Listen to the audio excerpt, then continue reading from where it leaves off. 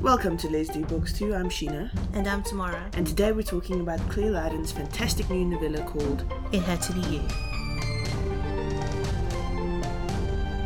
Okay, it starts off with Millie taking her new girlfriend home to Christmas dinner.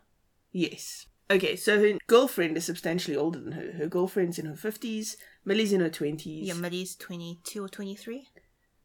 I don't know. Millie's in her 20s, Georgia's in her 50s, massive age gap. Yes. Lydon actually addresses this quite nicely in the story. But before we get into all of that, I just want to say this. There are going to be spoilers. So if you want to read the book without any spoilers, press pause, go read the book. It should take you a day or so. It's not very long, and then come back.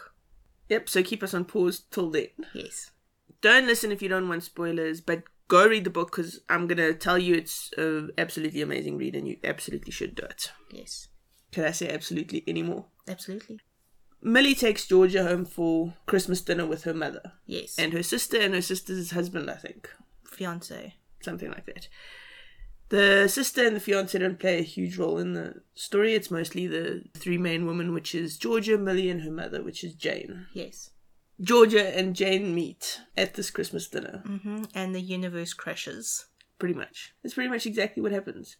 Because Georgia and Jane know each other from their youth. Yes, from university where they were. Totally romantically involved. Yes. Before Jane gave up Georgia for Millie's dad. Yes. Who is dead now, by the way. This, of course, causes... Oh, that's important. That's an important fact. Yes. Yes. This, of course, causes all sorts of drama in Georgia's world because the love of her life is standing in front of her. The person she thought she'd never see again turns out to be the mother of her current lover. Yes. Which in itself is just, like, kind of mind-blowing, right? Mm-hmm. Now, there's a couple of things that I really appreciated about this book. I loved the way Lydon handled that situation. She handled it very nicely. Like, even though it's an incredibly weird situation, it didn't feel Jerry Springerish at all. That's true. She also acknowledges all the emotional crises that's going on because of the situation. Yes. And from, like, all three sort of points of view, really. Yes. And I could not help but really enjoy all three characters. I didn't like Millie. Why didn't you like Millie? I found her annoying. I was like... Nope, Georgia needs to get together with Jane, and Millie needs to go fall off a cliff. Wow, that's a really harsh interpretation of poor Millie. No, I liked Millie. I don't know.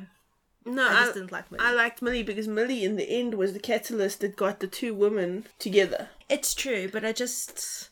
The fact that she was willing to stand up and say to Georgia, listen, go be with my mother. You two obviously need to be together.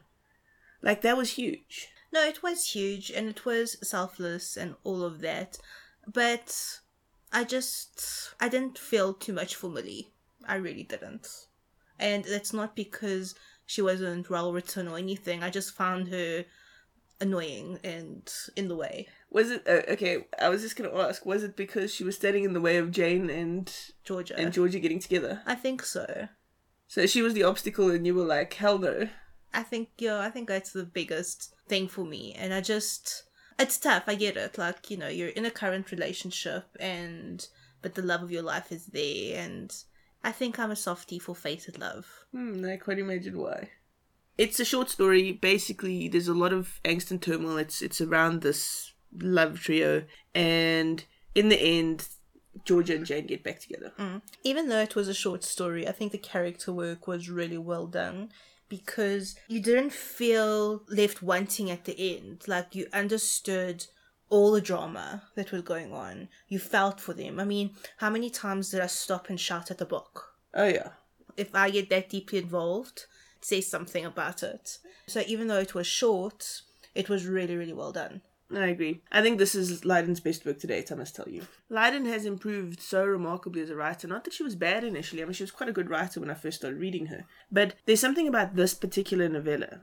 The character development, the character growth, the subtleties that she managed in this story, even though it's a short story, was phenomenal. The skill it takes to write a story in short format, it's not easier. It's harder to write a full story short.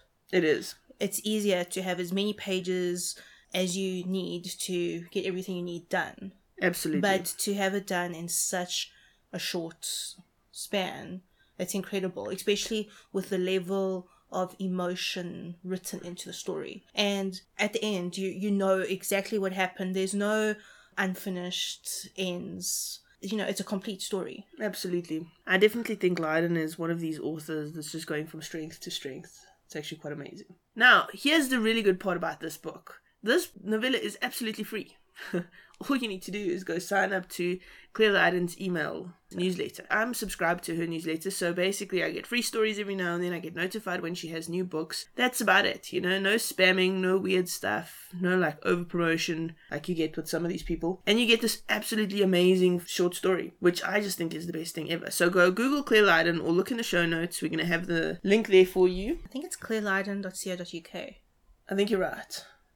Might be wrong, so just double Not that she's stalking Leyden or anything. Yeah, I've got her address. I'll tell you after. Have you got photos too? Yes. Okay, no, we don't promote stalking. So go read this book. Even if you haven't read this book and we just spoiled it all for you, it's worth the emotional journey to do it. It is.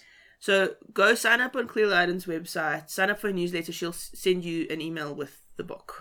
The book has a little bit of your May December romance going on. It has a little bit of lost love Refound going on. It's definitely a romance. Oh yes, And it's a drama.